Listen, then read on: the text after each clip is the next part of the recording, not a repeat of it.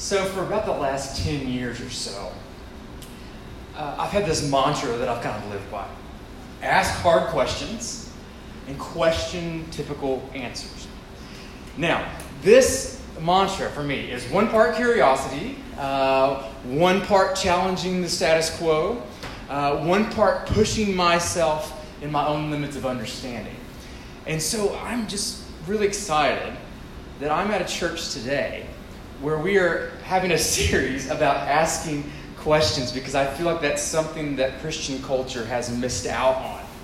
You see, churches have tended to safeguard themselves, we'll include ourselves in that, against well-worded questions, because, a well-thought-out question might cause us to dismantle core theologies, and we don't want that to happen. But I think that this fear of asking questions actually acknowledges the fragility of our institutions. However, though, I think that asking questions about our faith and our practices and our beliefs can only result in a stronger faith, practices, and beliefs. And so today, we're going to ask hard questions and we're going to question typical answers. And we're going to go for one this morning that I think every person has asked in their journey, just like Aurelia was talking about in the Gateway. Overall, I haven't seen the questions that we're asking the rest of this series, but overall, I would guess that this question is probably the least controversial that we're going to cover. But it's one Christian culture has really grappled with a lot, especially recently. And has come up with all sorts of different answers, many of which are not gratifying. So today we're asking this very simple question: why church? What is the value of this thing that we're doing? Because church is kind of weird when you start to think about it. We all wake up for what most of us is a day off. We all get in our cars. We drive to this strip mall in Round Rock, Texas, which for some of us, the Bowens especially, is quite the trek. It's a long ways for some of us. We ring a little bell chime, which where do we do that in real life? We spend time in silence. We sing some songs. We pray to an abstract entity that we call God. Then we have a little snack of bread and juice, and then the guy or girl gets up and gives a 20-minute TED Talk, and then we all go home. And so the outside world, I don't think they could care less about what church is, because it's weird. Church is strange. Why would I want to be given an hour and a half of my time every week for something so strange and weird? But then there's those of us who grew up in church where all of this weird stuff kind of seems normal. And maybe your story's a little bit like mine. I was the poster child for Church Kid. I was destined, or perhaps maybe doomed, depending on how you look at it, to be in church ministry. I grew up being groomed as a leader and a minister and teacher in my church because, I was a young man who was not afraid to get up in front of people, and I liked to sing and talk, which was the only qualifications you needed to be a minister in my tradition. And so, I loved going to church. I loved going to Miss Carroll's and Mr. Don's class on Sunday mornings. In high school, I loved going to Dr. Hart's house for Wednesday night youth group. I loved sitting and learning from our preachers that my little country church hired who were getting their graduate degrees. I was obsessed with worship and with music and loved learning about church history and getting to lead our very little small youth group that we had. I loved church so much that I went to college, trained to be a minister. I obtained 2 degrees in ministry and worked professionally as a minister. But after about 10 years of living in the real world and 4 professional ministry jobs later, church was not as fun anymore. You see, I was growing and I was changing, and my understandings that I was having that were new weren't quite gelling with the old faith from back home. I struggled to communicate using the old paradigms. And so I became frustrated and critical of traditions and traditionalism and the rituals of my old faith.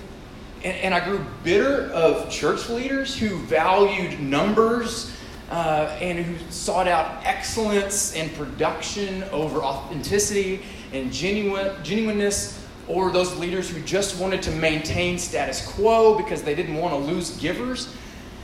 And all of those things were so wrapped up in my church experience that I just grew tired of it.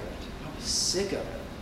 And I was slowly wilting in the soil in which I was planted until finally it all became too much. It was either, I had to leave what I had known to be church for the last 30 years for something brand new and completely different. And it was pretty clear what the paths were before me. It was either stop going to church at all or do church differently in a wholly new, different way. And then there are those of you who probably fall somewhere in between all of that. Maybe you were taught by your parents or your grandparents that church is some sort of moral obligation, that it's something that good people do. And so you come to church every Sunday morning, because your little voices in your head guilt trip you into actually getting up to church. And strangely enough, those sound like your parents or your grandparents. Maybe you're sitting here today, not sure why you come, but you feel like you just need to be here. Others of you were abused by church. You were the recipients of some sort of spiritual trauma, and it baffles you to think that you still come to church after all that crap that you endured.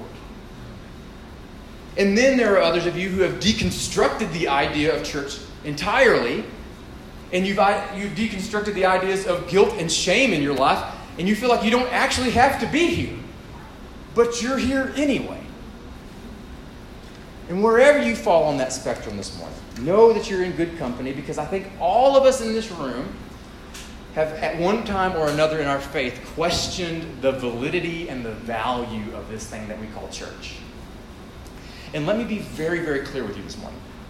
To call church weird or irrelevant or pointless is not a sin. To call the validity of church into question will not result in some sort of religious anarchy which will burn the whole thing down.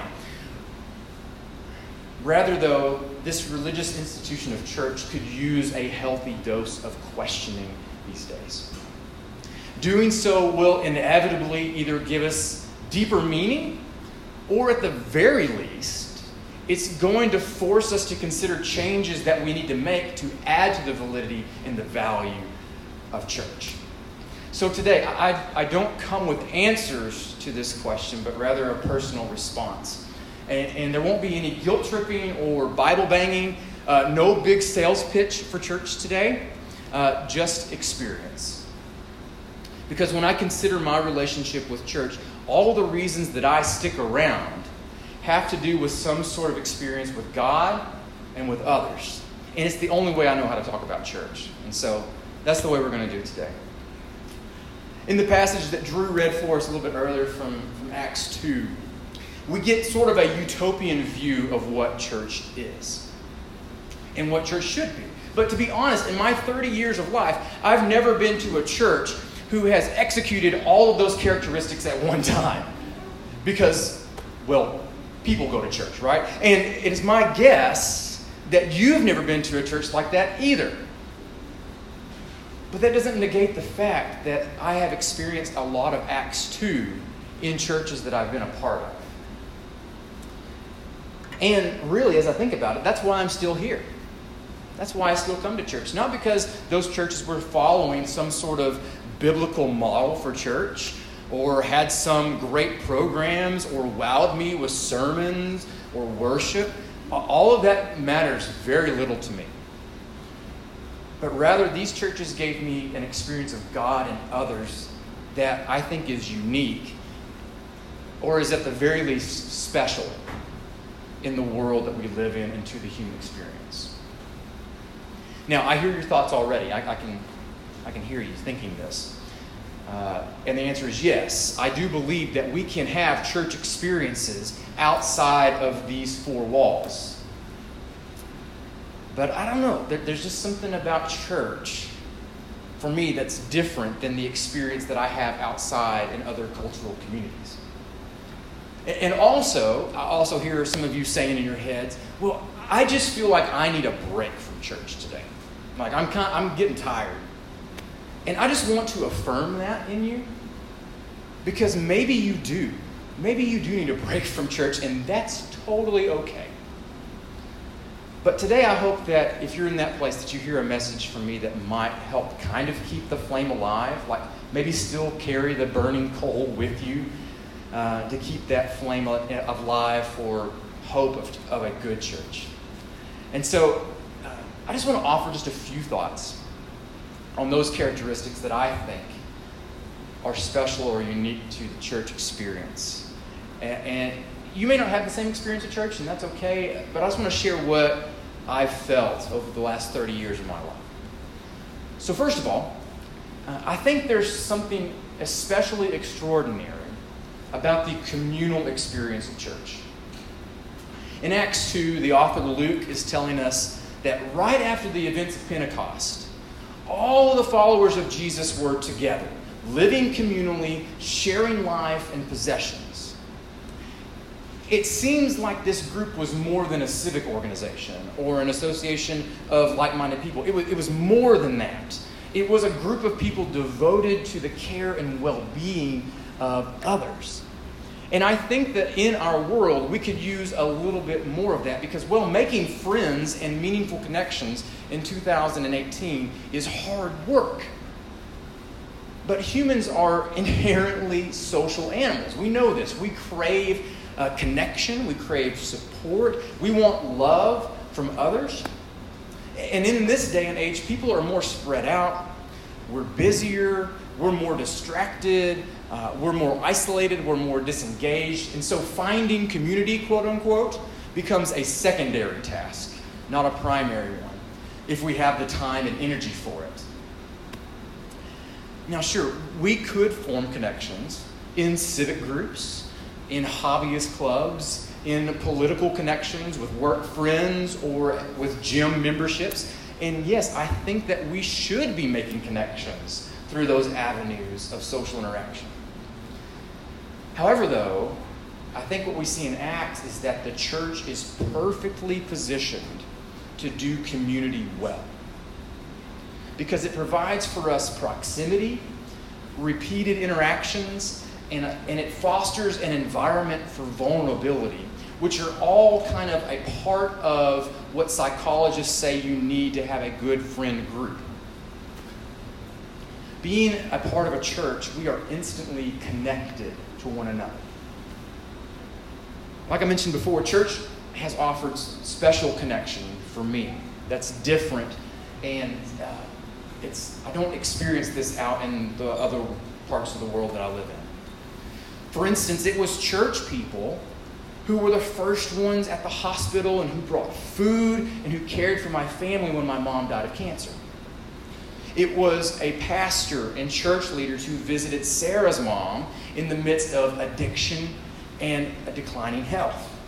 It was church people who surrounded our friends who couldn't get pregnant, who tirelessly struggled through the fostering process. It was church people who paid the bills of a family who couldn't support themselves. It was church people who provided care for the homeless and the marginalized of our community. You see, at its best, church provides us with a deep, genuine, caring relationship with one another, just like we see in Acts 2. These people in this room care for us, love us, walk with us through whatever life throws at us. I know for so many of you, that's the story that you've lived yourself. In your guide today, Rachel Held Evans, I put a quote in there that she wrote in her book, Searching for Sunday. She says this: Christianity isn't meant to simply be believed. It's meant to be lived, shared, eaten, spoken, and enacted in the presence of other people. They remind me, try as I may, that I can't be a Christian on my own. I need community. I need the church. And y'all, I desperately need community like that in my life. I'm not very good at making friends, and so I need you guys to be my friends. That's why I'm here. It's one of the reasons I keep coming here. And there's another reason that I have continued to come to church, and it has to do with this practice of communion that we take every Sunday. And I know it might seem strange to you to say that a little crouton and a little bit of juice is reason to come to church every Sunday. But for me it is. I love this practice for so many reasons. First of all, I think that eating is one of the great equalizers in our world. It is something everyone has to do to survive. And as I read through the Gospels, I see Jesus was always up for a meal. And when he did eat, it was with someone that he had the opportunity to flip the social order upside down. For Jesus, the table was long and the seats were many. And in Acts, I think that Luke specifically points out that the first converts were meeting with each other specifically for the purpose of, quote unquote, breaking bread, which is this practice that we partake in here. The table was central to the early church's theology of inclusion and togetherness. Now, that being said, I know that not every church does this inclusion well. Heck, just go read 1 Corinthians 11. You'll see that that did not go very well for them either. They had some problems. But I have to say that even in the most conservative churches that I've been a part of, people still want everyone to have a personal experience with Jesus Christ. And I think that communion, when it's done in the spirit of inclusion and community, it provides us with that opportunity every week. This little sacred ritual reminds me that Christ is for everyone and is something that we all need. It reminds me that in Christ, as Paul would say, there are no factions, but all are one, which is a message that I think that our church needs to hear today. And secondly, just to add to this, every time we come to the table in our service, I feel like I have some sort of deeply spiritual moment that I don't have in other places in life. I swear to you, and it happened again today, that I get a lump in my throat every time I watch the kids of Peace line up to take communion. And I know that this has to mean something because I have never had a mystical experience or cried eating at Chili's. But I've had multiple God-infused experiences with this cup and with this bread. It has to mean something.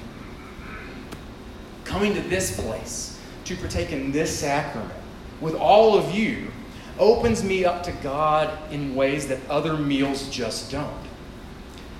Granted, I've had a lot of meaningful meals in my lifetime. I really have.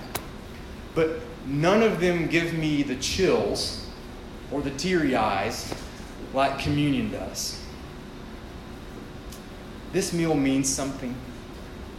It infuses us with divine presence. It causes us to contemplate our own thankfulness. It calls us to action, to be broken and to be poured out for others just as Christ was broken and poured out for others. And I just can't think of another meal in the world that invokes all of those thoughts. And so I return every week to receive this gift of this beautiful, beautiful ritual. Sure, I could go to H-E-B after church is over. It's on the way home. I could go to H-E-B and I could grab a bottle of wine and a loaf of French bread, which actually sounds really good right now. And I could call it communion. But if I'm honest, it's just not the same without all of you. One of my favorite authors is a guy named Leonard Sweet. He says this: if we were to make the table the most sacred object of furniture in every home, in every church, in every community, our faith would quickly regain its power and our world would quickly become a better place. I just so desire that to be true in my life, which is why I need the ritual of table in my life regularly. And finally, I keep coming back to church because I want to experience God. I know that's kind of a churchy answer, but that's why I'm here. I come to worship and to be in the presence of God. Now, I am a firm believer that God is present and available in every single space of life. Like we heard in the Old Testament reading that Wesley read this morning, that God did not need David to build him a physical house to live in, for God cannot be contained. Nor do I believe in the bifurcation of holy and not holy. I'm a huge Rob Bell fan, so I'll steal one of his lines. Everything is spiritual in my theology. Now, that being said, I feel like this time that I spend at church on Sunday mornings provides me the context to understand the holiness of every other moment during the week. It reminds me of the sacredness of all other moments because I've been here. By engaging in the teaching and the worship and the prayer that we receive here at Peace on every Sunday, I learn how to recognize and engage in the sacredness all around me. I don't know if I could do that without this context.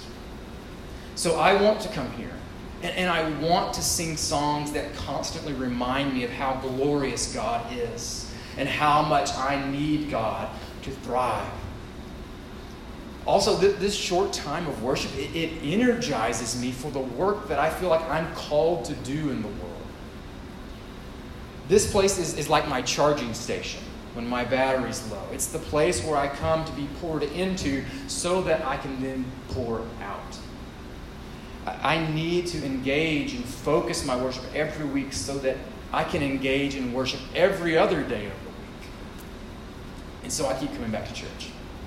I keep coming back for more, despite the weariness that church has caused me, despite the emotional hurt I've had at the hands of church leaders, despite my frustration with church work, despite my frustration with Christian culture, despite my own laziness and my questions and my doubts and even my certainties, I need church.